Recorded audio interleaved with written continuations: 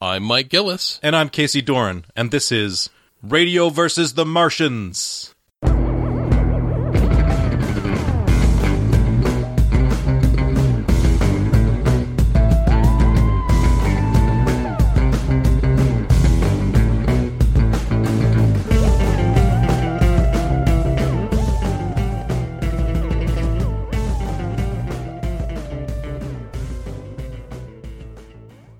But it's definitely good to have you back, Joe. God, it's weird. Maybe it's just that, time is flowing differently in the Corps, but it feels like last year was 3 years long. And God. Yeah, it does. I think looking at the math, I think you were on our episode like last April. So it's been almost a year since we've talked to you through this show. Yeah, actually, the last time I logged into Skype and the conversation that was up when I logged in was our conversation last time I was on the show. So, yeah, it has been a minute, as the kids say.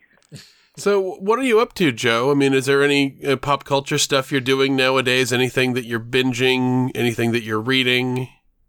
I think like a lot of people, I'm really enjoying WandaVision. I really kind of enjoying the Marvel Cinematic Universe taking steps into exploring genre.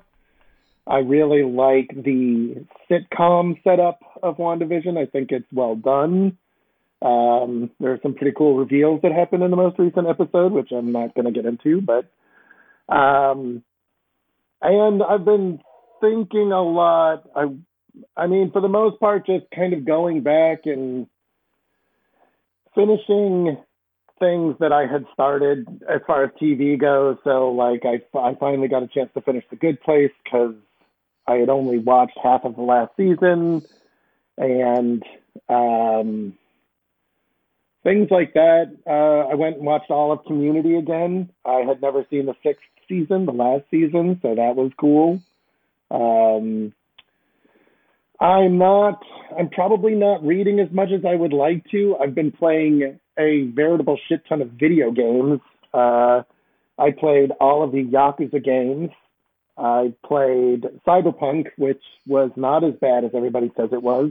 That's interesting. Yeah, well, it's funny. So I played through Cyberpunk straight through twice. I probably have 120 hours. And I made myself lend it to a friend of mine because I was like, okay, I'm going to wait to play a third time until the PS5 version comes out. And I replayed Dragon Age Inquisition, and that game is 10 years old, and it has all of the exact problems. Huh. And it had all of the exact problems when it came out. Mass Effect Andromeda had all of the same problems when it came out. Like, everybody that was complaining about Cyberpunk, it was like, have you ever played a Bethesda game before on launch? Clearly, I mean, like, these are all problems it has. It's like, yeah, CD Projekt Red definitely screwed up. They definitely kept things from people, and I think that's the important thing. They definitely knew that there were issues with the base PS4 and base Xbox One, and that's no good. That's just some bullshit corporate culture, late stage capitalism, unexcusable shit right there. But the game itself, it's good. It's a solid game. It's very solid storytelling. I think there were definitely shades of The Witcher there. For sure. And it was a world that you could take as much of as you wanted to. So if you just wanted to play straight through the story, yeah, you're going to get done real quick. But if you take your time and really explore what's going on, there were a lot of really rich and really incredibly written encounters in that game. And the devs are saying there's still things that people haven't found. That's always kind of interesting. I've always found with these sort of open world games is how much of the surface you don't see unless you decide to play through something several times, but not only play through it several times, but play through it several times with a different mindset or a different goal. Yeah. There's a bunch of people who do playthroughs of different games, whether it's Fallout or whatever, on YouTube. And one thing that I have noticed is there was one guy, he goes under the name Many a True Nerd, and he will do a playthrough of, I don't know, like Fallout New Vegas, and he'll have a specific goal. Like, I am going to kill every character in the game that I can. He just wants to empty the map. And the way that a lot of these characters operate is that they're essential to the game, which means they're unkillable until you complete all of their quests. So this guy would play through all of their quests and they'd become vulnerable. Right. And you realize then, because I've never tried to kill these people, that they have a backup plan in case you kill that person. So there's this level of the game that I'm completely unaware of because I don't think I want to kill Three Dog in Fallout 3 because I don't even try. But it turns out there is a backup plan. That if you kill Three Dog, there's this older lady who doesn't want to be a radio DJ, begrudgingly doing that job. And there's all this dialogue that's recorded for her talking about everything that could possibly happen in the game. And I love that level of detail, and I can imagine how much time gets put into contingencies that might not ever happen. And if you're really proud of this thing you put into Cyberpunk and nobody ever does it, you're kind of like, come on, somebody discover this thing that I made. Yeah, you're just waiting. One of my favorite things was in my second playthrough, I did there's a main mission where you have an interaction with somebody and you're kind of limited in what you can do. But there is a side mission that if you do first, you can basically go into this mission and you can say, you heard what happened to so-and-so, that was me. And that changes the conversation. Oh. But there's no indication of that. There's no indication that these two things are connected. They do all these little things. It actually reminded me of Red Dead and how good Red Dead Redemption was at making that world feel real. So Arthur would just be walking along and you'll meet somebody and that will lead you to this other thing. Because the stranger quests in Red Dead Redemption 2, I think, are some of the most rich and incredible storytelling in that game. Yeah, there's some really weird stuff in there, but you have to play for a while and you have to go into parts of the map that aren't really populated sometimes to find them. You just have to explore, and I think Cyberpunk was the same. And I think because The Witcher was this enormous game that it was incredibly easy to drop 100 hours into. And Cyberpunk also was probably one of the most hyped up games ever. It was definitely the most hyped up game of the current console generation. And it had Keanu all over it, too. It had Keanu I mean, every time you heard about the game, there was more hype. Yeah. And then sometimes weird stuff, too. There's a penis slider, apparently, in this game. And I don't mean like a small hamburger. I mean, there is apparently the ability to customize so many elements of your created character. I don't know where your genitalia becomes relevant to the game, because I imagine that most characters are like Barbie dolls, where they don't really have that. You're just kind of walk around and you've got built-on pants, but I guess that's relevant at some point. I mean, maybe it throws the hitbox off that having a giant penis makes you easier to hit. I don't know. Well, I think it's relevant in the way. I think this is this very interesting thing, right? I think CD Projekt Red was like, well, we're going to give people the ability to be who they want to be. And so you only see your character in like 2 or 3 parts of the game or when you look into a mirror. So, which I'm like, that's fair. Like, that's how real world is. That's how real life is. So I get that. But I think they wanted to give people the opportunity to make characters that A, had their bits, or B, had the bits that maybe they wanted. And I think it was a really cool thing, except that they kind of dropped the ball because they don't give you a pronoun choice. Oh. They don't? And so whenever your voice choice is the pronoun people call you. And at first I was like, well, that's not going to be a big deal. But the game is literally peppered with people calling you Mr. or Mrs. And I'm like, you spent all this time designing 2 different penises with a slider, and a vagina and pubic hair, and you didn't think that maybe adding a third gender option should be something you also did. I think, a pronoun would be more important and relevant into the game than the actual penis, because, I mean, I imagine you're not going to see genitalia that often in this video game. You see it more than you've probably ever seen it before, but yeah. I mean, I think the pronoun thing is it's very much in keeping with the thing. The game needed another year of development. Like, that's completely clear to me. It needed another year of development. I wish they had when it wasn't going to come out in April, they should have just said, hey, we're delaying this. We'll let you know when it's coming out.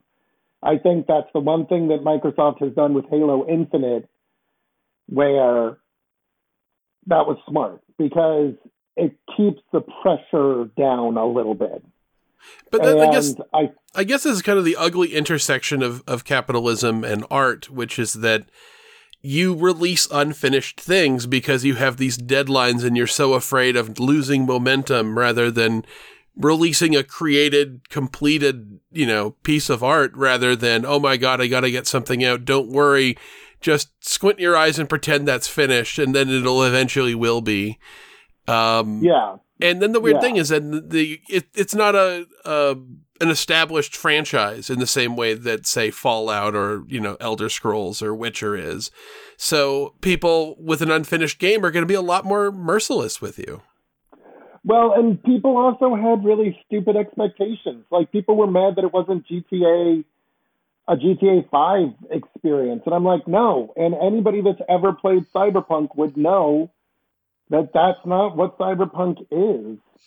I want to believe that the furor, the uproar over the hype and people's expectations was one of the many things that were amplified by us being in the middle of quarantine, right? I agree. I mean, what else do we have to focus our attention to? I can't. There is the element. You're right, Mike. There is the element of, like, this is capitalism, and so this creates these things where you've got to say, like, well, we got to pressure the studio to say this is going to be our launch date and this is what we're going to include. It's clear, Joe, you said it, like, hey, 10 years ago they were making open world games that was the same shitty stuff that was happening, and because they just launched it without it being really actually done. And I feel bad for the people who worked on it, because think about the intense pressure they were under. I mean, this game sold like fucking crazy, but the intense pressure they were under for like a decade. And they're basically saying, well, we're going to force you to put out a game that you know to be broken. Because I don't believe it was lazy developers that were the problem. No, if anything else, these people are worked like dogs. I mean, the stories that we've heard of studios that just go completely under. I forget, what was it, like Rockstar Bandai, the people who made L.A. Noire, they basically just broke a bunch of people to the degree that the studio fell apart. And that's why we're probably never going to get a sequel to a pretty cool game, is that we have this, I mean, you look at just the different mediums that you have for creating stories and art, and video games, a lot like comic books, is one of the more exploitative ones, that you don't get this sort of work conditions even under film, because you actually have unions there. But in video games, it's like, no, you're going to work 16-hour days, and at the end of it, you're not going to get much money or credit. And maybe this visionary person gets all the credit, and we get all the money, but we're still, you're doing this. And this is, I think, that when you're working in a creative field, the really ugly way that a lot of corporations work people, which is, it's a privilege to work in a field that you liked as a kid.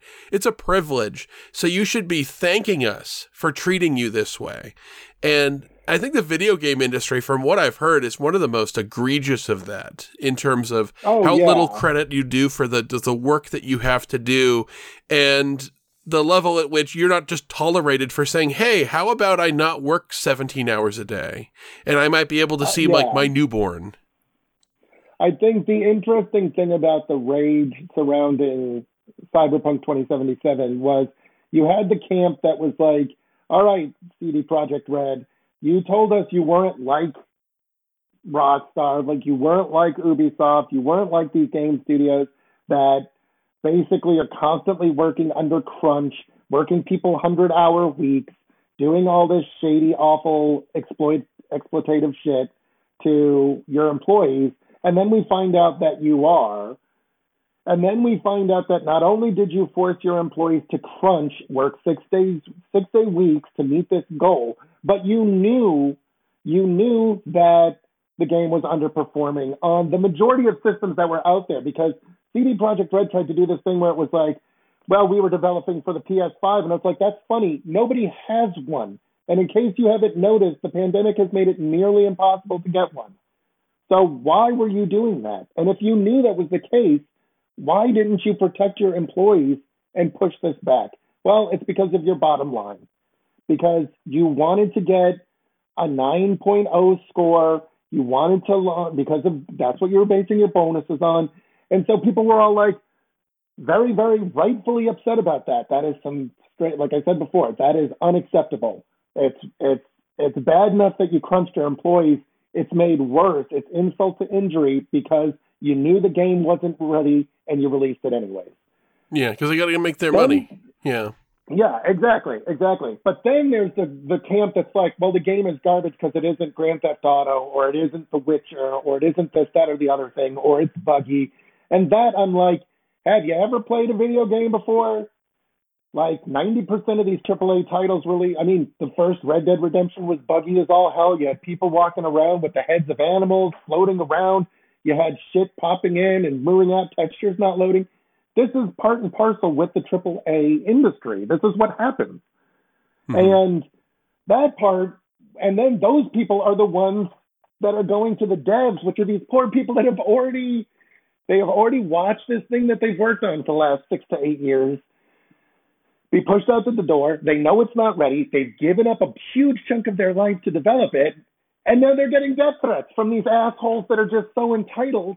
And yeah, it was absolutely exacerbated by COVID, but it's like, hey, nobody owes you a goddamn thing, gamers. All right? Yeah, I mean, unless you pre-ordered it, which, to be honest, is really a drop in the bucket.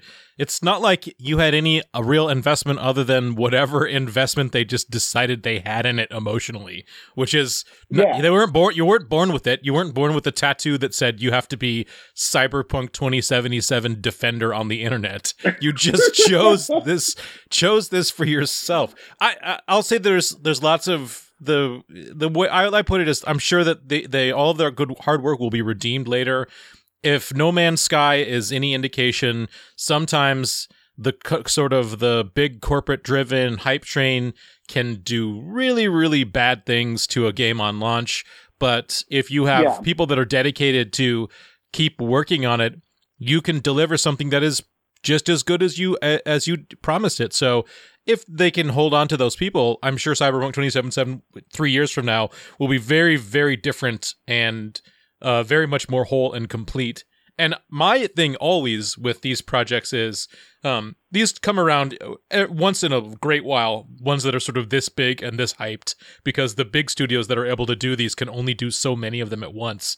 What is the side effect of this is, so a lot of these people who are developers, I am optimistic because these developers, some of them are going to downshift and they're going to say, I can't do this, right? Like, I'm in my 20s or early 30s.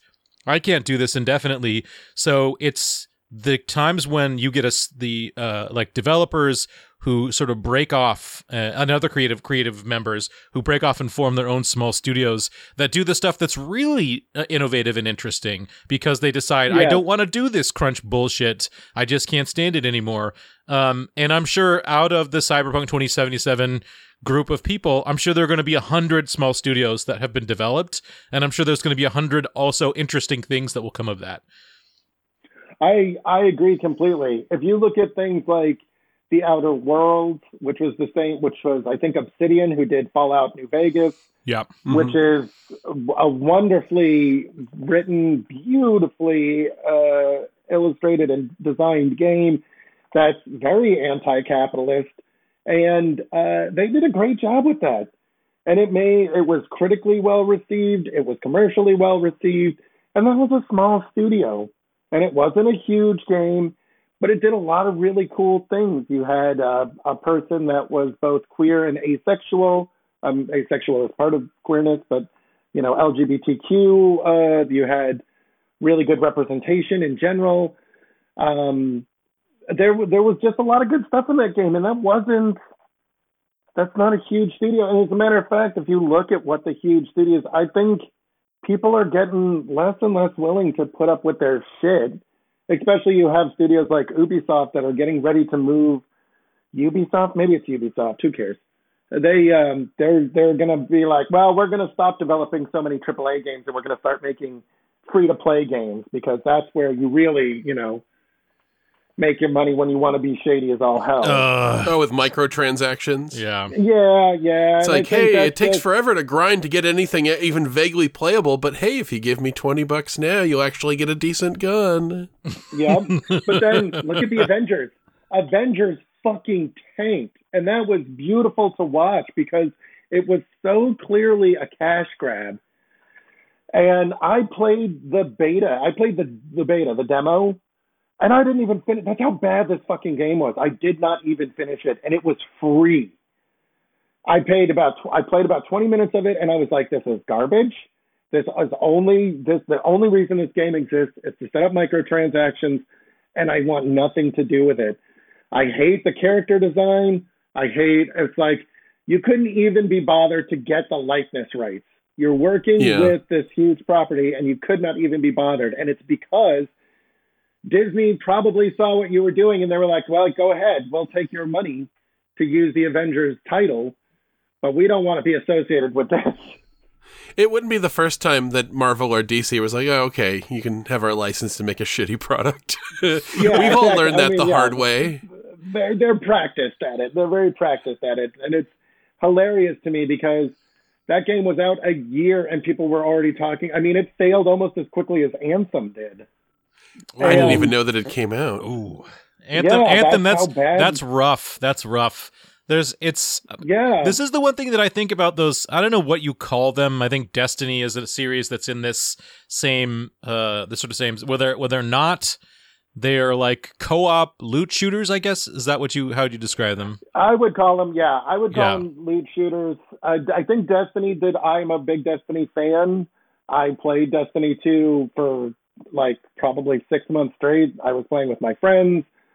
I thought the Bungie team was really open to the community's suggestions. They did a really good job of okay, hey, listen, we've seen this is where the problems are. This is what we're going to do. Here are the phases we're going to do it in. And that game was a ton of fun. It really tackled a lot of the problems with Call of Duty. So you can't talk to people that aren't on your team. You have a fire team of 3 people, and those are the only people you can talk to, which is a real great way to get around this horrible, the homophobic, racist garbage that happens in a lot of these shooters. That's so fascinating because I'm sorry to interrupt, but I have to before I forget. A previous guest of our show I was talking to him on the on the text message because we're not seeing anybody. And his spouse is non-binary. He has a non-binary spouse, and their job is to as basically they did their postgraduate work about inclusivity and reduction of toxicity in gaming, essentially. And the sort of the through line, and they're working for Microsoft now. The through line for this sort of process is all the toxicity you associate with online games, whether it's being on chat or griefing, or whether it be in chat rooms and Discord or whatever. All of that toxicity is something that is basically a switch or a toggle that a well-designed game can either ameliorate or can make worse. So it's not just the case that, if you have a first-person shooter, there's just going to be a bunch of dicks who are going to come in and make people feel like shit to boot them off because that's what they get their jollies. No, you can design, and not just designing we're not going to hear these guys or whatever. I mean, you can design your tabletop role-playing game systems to find ways to discourage certain types of behavior, that it's merely a question of design, less than it is like an oh well, we've got to put up with it. I'm kind of surprised. I know that back in the day, Valve, when they did both of the Left 4 Dead games, had some mechanics built into those games to get away from that stuff. Like the Left 4 Dead games, that's sort of a zombie shooter. They basically had a mechanic where you had to stick close to your teammates and you had to protect each other because there were just some attacks that you couldn't defend against. And they put a lot of things into the game to really discourage the big asshole move, which is to run ahead in the level, grab all the good stuff, set off all the traps, and then finish the thing so that other people couldn't enjoy the game. And they would set it up in such a way that you actually put yourself at tremendous risk and wouldn't get that much out of running ahead and taking all the stuff and being a selfish dick. And that you might need those other people to protect you. And one of the things I enjoyed is I remember playing in Left 4 Dead 2 in the multiplayer mode. And of course, you could only talk to your own team. So one team plays zombies, the other team plays the survivors. And I was on Team Zombie for that round. And you can see through walls and you have a greater idea of what's going on in the level and are able to move around it clearly than the survivors are. So you can actually see what's happening with the survivors on the other side of the map, even through walls. And I remember that there was a guy on the other team that was running ahead and setting all that stuff off. And we're just kind of laying in wait. We're going, what a fucking asshole. We were like talking amongst ourselves and going, that guy's a real dick. Let's fucking kill him. So we're all playing these various special zombies and we see the guy coming and we're like, let's all go for that one guy who's way ahead of the others. And one of the spitters shoots acid at him, and I think I'm the smoker, so I grab him with my tongue, and the other guy's just clawing at him and vomits zombie attracting gunk on him. Zombie juice. Yeah, we are just destroying this guy, and then his team catches up with him, and you see them stand there for a second and then just pass him by while we're killing him. And I don't know what they were saying to each other, but I think on some level it's like everyone just sort of accepted this guy was a dick. And there are ways to explain it, where there's a lot of these games where there just isn't. That if you're just slightly better than everyone else and that you're shitty to people on your team who might not be up to your standard of how you should play this game, there's really no punishment. There's this really kind of gatekeepery, asshole, griefing garbage that makes it impossible for other people to learn the game or enjoy the game unless they become that person too. And there are ways, to build it right into the DNA of the game to go, I don't want this game to be like that. And developers just have to choose that.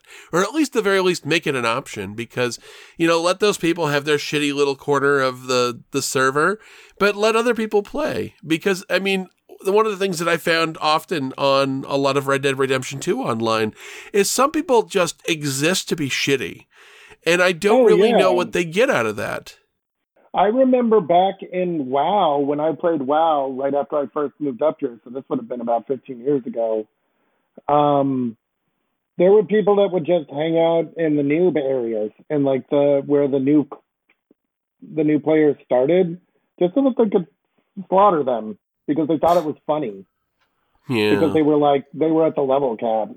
And it's just like, whatever, dude. Like, I'm sorry that nobody likes you in real life. Like, I'm not, but this is probably why. Because you think this shit is funny. And, it was such a big problem that South Park did South Park made an episode about it, Like, there was a big enough issue so that I think this is part and part. That's why I very rarely, the only reason I played Destiny online was because I could play with my friends and they were the only ones I could talk to because we were I don't even know that I think you might have to be invited through whatever online service you're using. So like I could talk to the people that invited me through PlayStation Plus because I would partner with strangers to do things and they wouldn't be able to talk to me. You had to use like emotes. There was no chat feature. There's no voice feature unless you authorize it. And I'm like, that's great. that's the way games should be. Because you don't need to talk to the opposite team. But No. I really think that, like, Call of Duty and a lot of these online games, that's their fan base, and they know it, and they don't want to alienate them. Mm-hmm. Because really, it's just, those games are just jingoism in digital form. Yeah, It's there's that, but there's a kind of nasty, ugly culture that has been allowed to exist in them, where people are just shitty to other people. That being shitty to other people in online games is the point. There's really no purpose to it, aside from knowing that you're making another person angry, and that I bought a game and this person's going to make sure I don't have fun playing it. And I mean, I get that there's games that are competitive. That's part of it. But some people just go out of their way to make sure that not only am I losing, but I'm upset about it. And it just makes me not want to play. And the thing is with bullies, and this is actually how Nazis operate in a lot of these, is that you show up, you make people distinctly uncomfortable to the degree that they don't come back. And now this space is only populated by people like you. That's, what is that? There's a tweet that goes around, or maybe it's an Instagram post, where this guy was like talking about, he was like in San Francisco or something, and he walked into this kind of like gutter punk bar, and he ordered a beer, and the bartender didn't say anything to him, just barely even acknowledged he was there. And then this guy came in and said the bar, and the bartender looked at him and said, "Oh, no, you get out right now. You get out." And the guy was like, "I'm not even doing anything." And the guy was like, "No, get out of here right now. I'm not serving you." And the guy left, and the bartender just turned to the guy who's making the post, and because he had a look on his face, and he's like, "He's one of those Proud Boys, and you got to get him out of here, because if they come and you let them stay here, they'll bring their friends, and pretty soon they're the only ones that come around, because they'll drive out everybody else." Yeah, you get a Nazi bar then. Yeah. Yeah, exactly. It's like, you got to shut that shit down, and you got to shut it down hard. It's like, you know what? Yeah. You're griefing players. You don't get to play this game anymore. You can play it offline. You can make all the excuses you want and say, "Oh, well, they're behaving themselves. They seem to be okay. Yeah, he's wearing a Nazi pin, or he's got an SS or 88 tattoo on his neck or whatever." You're like, "I don't want to start anything. I don't want to get into a fight." But the thing is, next time he brings his friend seems to be on his best behavior. I'm uncomfortable with him. And then pretty soon the whole bar is made up of that. And that civility goes out the door real fucking fast once they feel like they have I guess they could have a landing point, and they feel like this is ours now. Then they start getting real fucking aggressive. And that's the thing with the internet space as opposed to places like that bar, which is that I can't punch that guy in the actual face when I'm playing Red Dead Redemption 2 and he's just following me around, just trying to ruin my day. I mean, I'll quit. I'm not going to give him the satisfaction of getting angry. I'll just go, okay, it's a bad time to play right now. But it's one of those things where I'm like, fuck these people. You know, in real life, I could just, if pushed to a certain extent, just punch him in the face and he'd decide, wow, this isn't worth it. This is not fun anymore, because there's consequences to this. And usually that's what makes Nazis go away in real life. But the thing is, with making a shitty... and the mentality, I'm not going to say that everyone who's shitty on the internet on video games is a Nazi. I want to be clear of that right now. Yeah, but I think the mentality that draws you to one draws you to the other. Or is it's Godwin's Law? Isn't that what it's called? Yeah, they're not necessarily a Nazi, but they're definitely the bully thing. That is the thing that Nazis grab onto. It's the thing that makes people want to initially get in there. I feel aggrieved. I feel angry and powerless. And hey, this group gave me someone to blame. And it makes me feel strong knowing that I can make someone else upset or scared. And they pull in on that. And then you walk away with a whole new ideology over time. That they usually move in kind of slowly on that, usually through edgelord bullshit jokes, which serve the purpose of desensitizing you to hearing racist shit because, it's for the lulz, it's all ironic. And eventually it's not. Yeah, you don't have to be a Nazi to be a dick, but all Nazis are dicks. Yes. I think is what you're saying. There is no good person Nazi, you know? Yeah, exactly. All Nazi faces are for punching. But yeah, so there's video games, and then we have to put up the counter, Mike, is like how many minutes. There's got to be like a Godwin's counter for every one of our shows, where how many minutes have to elapse before we start talking about how Nazis are pieces of shit. And we I think it might specifically be the time when Mike first utters the phrase "punch a Nazi," and then ding, and then we need to write down that time. And we need to it feels like we used to live in a world where it was just a given, but now it's not. Yeah. You look at like somebody puts up a cutscene on YouTube from like a sequel to Wolfenstein, and people are getting angry on behalf of Hitler and the disrespectful way he's being portrayed. I'm like, who the fuck are all these people that are suddenly angry about this fucking asshole with syphilis who's murdered millions of people? It's like, we feel bad for this piece of shit. You want to talk about a fucking edgelord? I think I've talked about this before. I highly recommend Robert Evans' Behind the Bastards podcast, especially his Hitler episodes, because holy shit, that dude is every like bad internet trope rolled into one. He wore like leather shorts with suspenders. He made people call him Mr. Wolf. Like, he was just such a he was just all of those tropes rolled into one. It is astounding. It is completely not. It demystifies why all these fucking neckbeards are into him.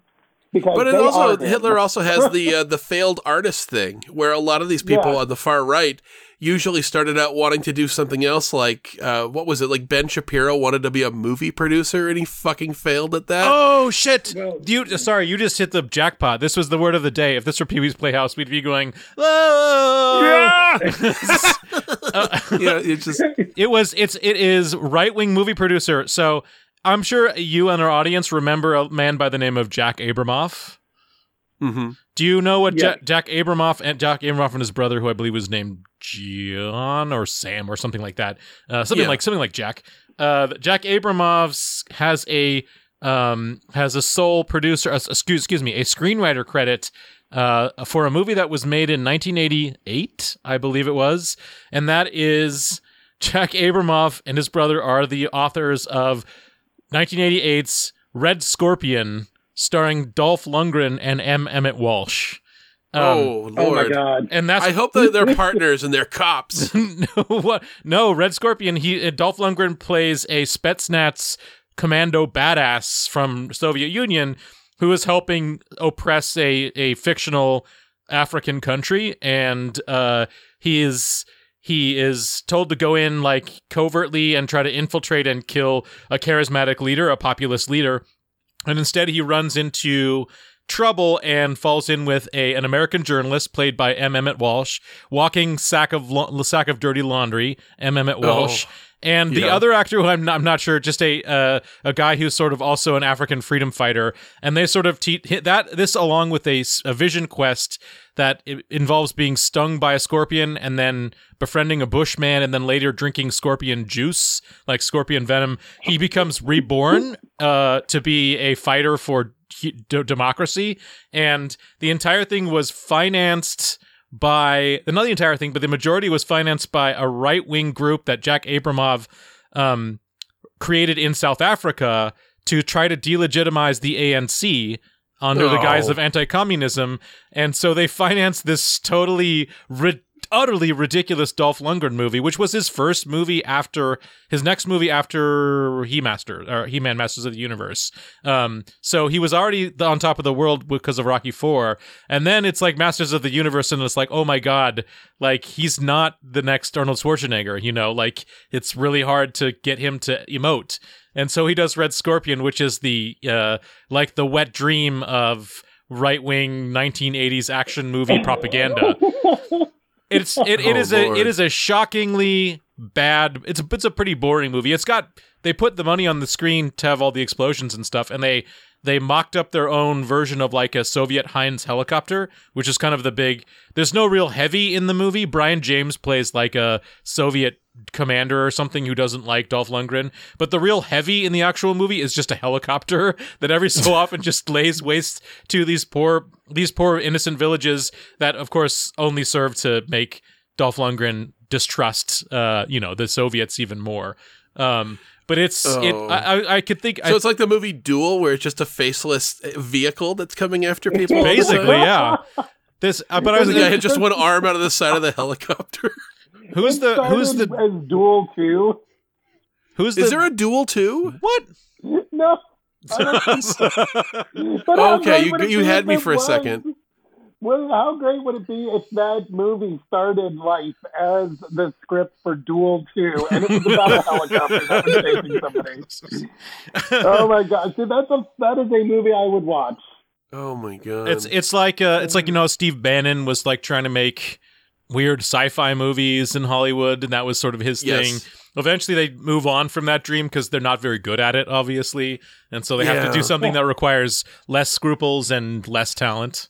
Yeah, it turns out that if you want to make money really fast, be an angry, bigoted internet personality. Honestly, there is so much money in it, because not only do you get the clicks from awful chuds on the internet, you'll also get the clicks from all the YouTube personalities who exist just to demolish you. And all the hate clicks that you'll get, which is why no matter what you do on YouTube, if you want to just go, I just want to watch a bunch of videos about Lord of the Rings or Marvel Comics, no matter what you click, eventually the majority of the things in your recommended column are just right-wing bullshit that's screaming about how a girl got in my Star Wars. And there's an industry. I've heard it referred to as the man-baby industrial complex. I've heard it called a lot of things. But it seems like it just becomes onboarding for eventual Richard Spencer material. This actually leads me into a really weird and interesting thing in keeping with the YouTube theme, which is in pandemic, me and Kirby, my wife, we have discussed, my wife, we have I have to do it now. It just feels weird if I don't. We have discovered that all these blogs, and what they're vlogs, and what they are is single Japanese office ladies just making recordings of like what they do when they get off of work, what they do on their day off, what they eat for like breakfast, lunch, and dinner. They're making like New Year's, what they would traditionally make for New Year's, or what they would traditionally make for their birthday, or they talk about their skincare routines. And it is fascinating. It is absolutely fascinating, because I have managed to avoid, I use YouTube a lot, but I only go for very certain things, and I do not watch random videos because I am so worried that that algorithm is going to catch up with me. So, like, I have, like, 3 people that I watch video game videos on, like, video game journalism. They are all left-leaning and have good politics. I watch Lindsay Ellis videos. I watch ContraPoints videos. And I watch things like art restoration and tool restoration. I watch street food videos. There is, like, so much good content on YouTube. And I have managed to avoid the algorithm. I have never, ever seen Reddit somehow has started recommending R Conservative to me, but my YouTube feed is still pristine and beautiful.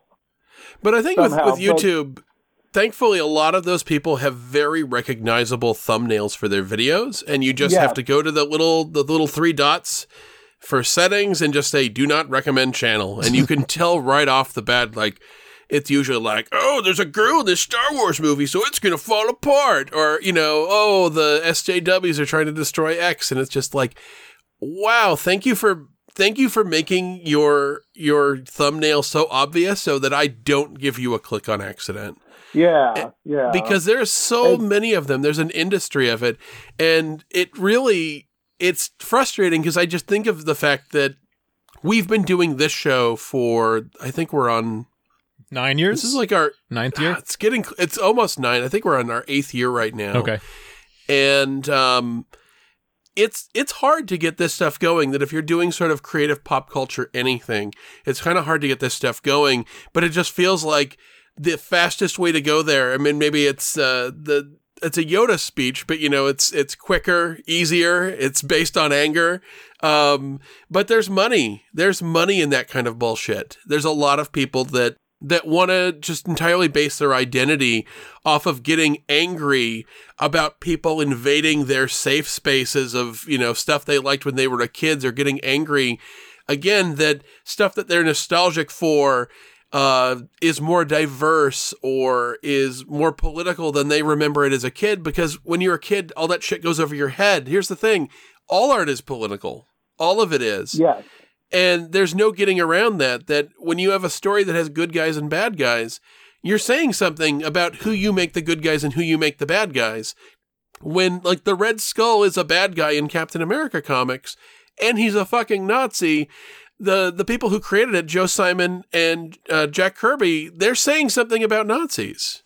Because when the Captain America was first created, that was pre-Pearl Harbor. We were not in World War II yet. And they wanted to say something, and that thing was "fuck Nazis," and they got death threats for it. Yeah. Every time I hear somebody say, "Why you gotta make video games political? Why you gotta make movies political?" I hear Slavoj Žižek in my head going, "Ideology."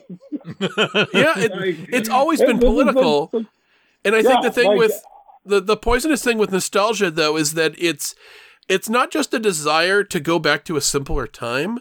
It's a desire to go back to a time when you were simpler. When stuff like this, you'd watch an episode of Star Trek where an alien had a half white face and half black face. And when you're a child, that goes over your head. But when you're an adult, you're like, okay, I clearly see what they're talking about here. This is an episode about racism.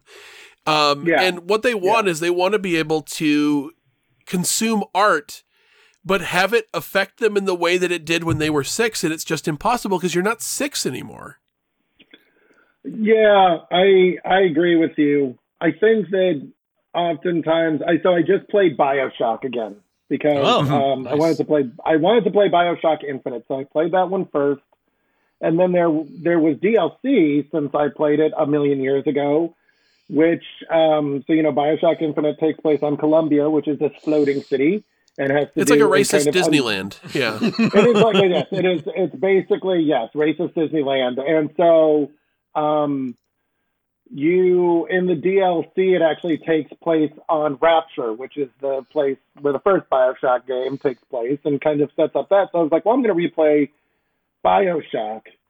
And the interesting thing to me is that in BioShock, I really love that game because, spoilers for a 15-year-old game, you get to kill an objectivist and a capitalist fuckhead megalomaniac. Yeah. Which is really, it's like a twofer, right? Because the person you think is the initial bad guy is Andrew Ryan and Ayn Rand. It's a little close.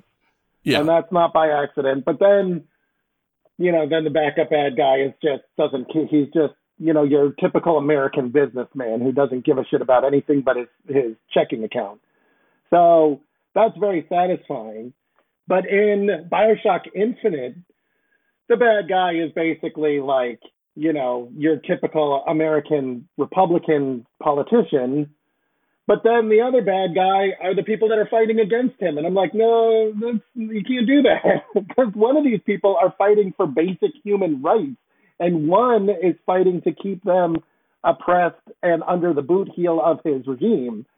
And those are not equivalent things.